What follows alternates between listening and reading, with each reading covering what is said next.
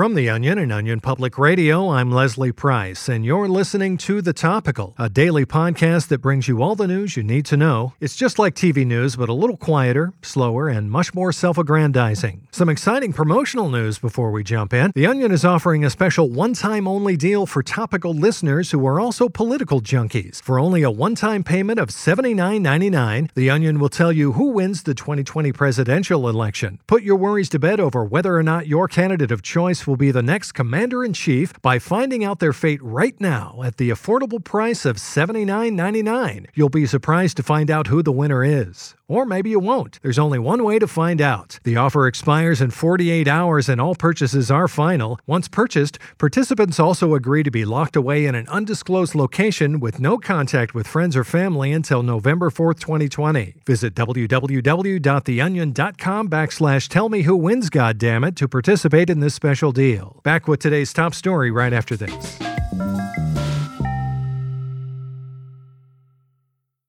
Today, the vice president is under major scrutiny after a White House whistleblower leaked thousands of Mike Pence prayers asking God for political favors. The transcripts detail a myriad of prayer requests from Pence, like asking God to burden the VP's political foes with narrow-hipped daughters and a lust for salted foods. Critics say the prayers represent a clear attempt by Pence to strong-arm Jesus Christ for personal and political gain, but the White House was defiant in a press conference today. Part of the vice president's job is to sometimes have tough and complex communications with world leaders, including the Almighty himself. Political reporter Dirk Mullins joins us now with more. Hi, Dirk. Hi, Leslie. Dirk, you've been up all night going through the 23,000 pages of leaked prayers from Pence, so what can you tell us about this whistleblower's leaks? Yeah, the whistleblower released 18 months' worth of Pence's prayer requests, and the trove of documents paint a picture of a man who is reaching out to God on a near hourly basis to spite his political opponents with a soft-heeled shoe so their gait grows slovenly, or with hymns at an up-tempo beat so their thoughts grow unpure, to name a few. You said hourly? Yeah, it's shocking. Sometimes the prayers stretch throughout the day into the evening. Take, for instance, the day of June 6th, 2019. On that day, Pence was in an intense and impassioned prayer session between 7 a.m. and 11:30 p.m. This is when he asked the Lord to strike all 400-plus Democratic congressional members with a desire to partake in sexual intercourse with their spouses for reasons other than reproduction. Wow, now people are saying that one particular target of the vice president's prayers was Mayor Pete Buttigieg, who's a rising candidate for the Democratic presidential nomination and routine critic of Pence. Right. Most are pointing to the 500 or so various prayers targeted at the South Bend mayor as the strongest case for abuse of power. For example, ever since Buttigieg announced his presidency, Pence has started his day with a request that God make Buttigieg stay up past 7 p.m. on weeknights so he becomes weak and short-tempered on the campaign trail.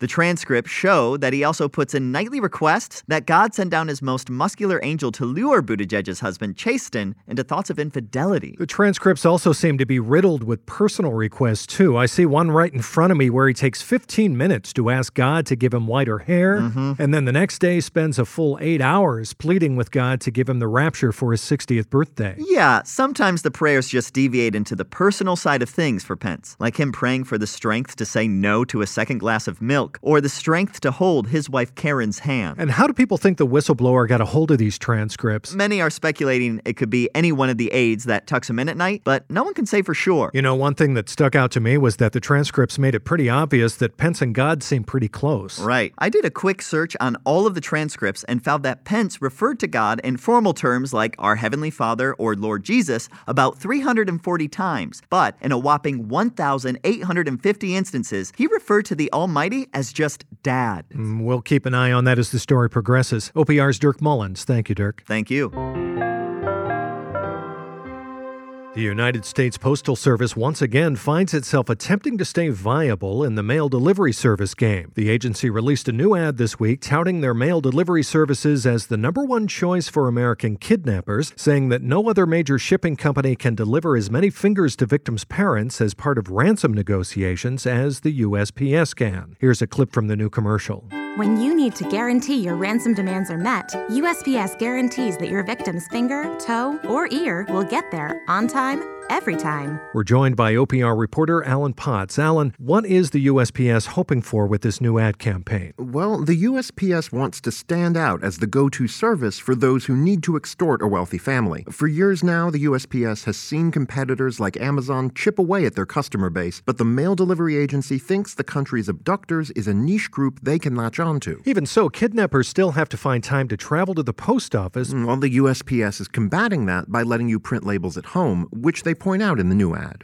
Print all your labels at home, so all you have to do is leave the boxed up body parts at the doorstep for our mail delivery professionals to pick up. With USPS, evading surveillance cameras and suspicion have never been easier. Now, USPS Postmaster General Megan Brennan told me that the agency's flat rate boxes, which come in at $15.99 for up to 20 pounds of flesh, were most popular with kidnappers. Here's Brennan on why that is. You know, abducting someone's kid can really add up with all the burner phones, chloroform, and daily newspapers the victims have to hold up to prove they're still alive. We want to help keep costs low with our flat rate boxes. Plus, we guarantee shipment within 2 days, and for an extra $35, we can even overnight the kid's earlobe to their parents. Interesting, but my big question is, don't the boxes get all messy and bloody? Inside, yes, but the boxes are actually leak-proof to ensure that none of the blood drips out when a USPS worker is carrying it to an unsuspecting person's doorstep. And are people responding to this marketing push? I spoke to a few kidnappers, and they all seemed to appreciate the convenience the USPS delivery service provides. Like this kidnapper, who asked we not use his name, who is trying to extort a Montana senator for $5 million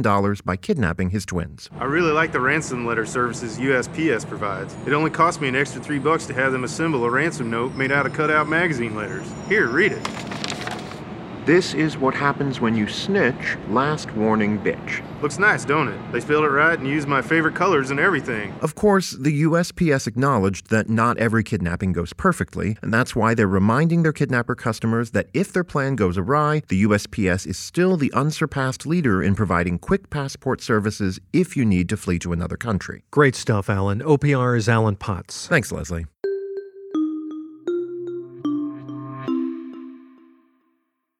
I hope you enjoyed that final advertisement for the day. For all you classically trained musicians out there, yes, that ad was in the key of G. And for those of you who couldn't bother to type in a newspaper's URL and read it for yourself, here's what else happened today.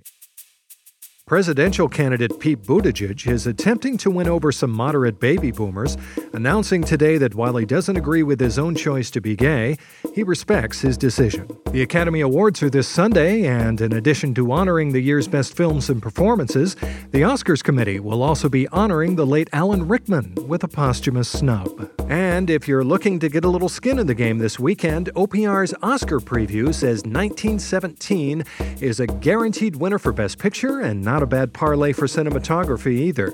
Trust us, we know a guy, it's money in the bank, and all you have to do is spot us a cool $500, which you know we're good for. For The Onion and OPR, I'm Leslie Price, and this has been The Topical. We'll see you next time.